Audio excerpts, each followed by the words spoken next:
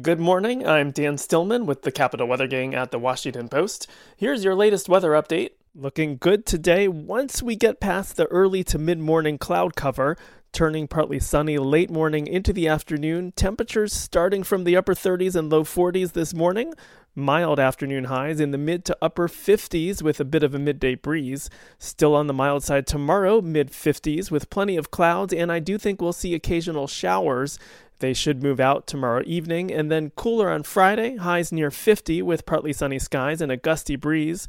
The weekend starts with a partly to mostly sunny Saturday, upper 40s to near 50 with a lingering breeze.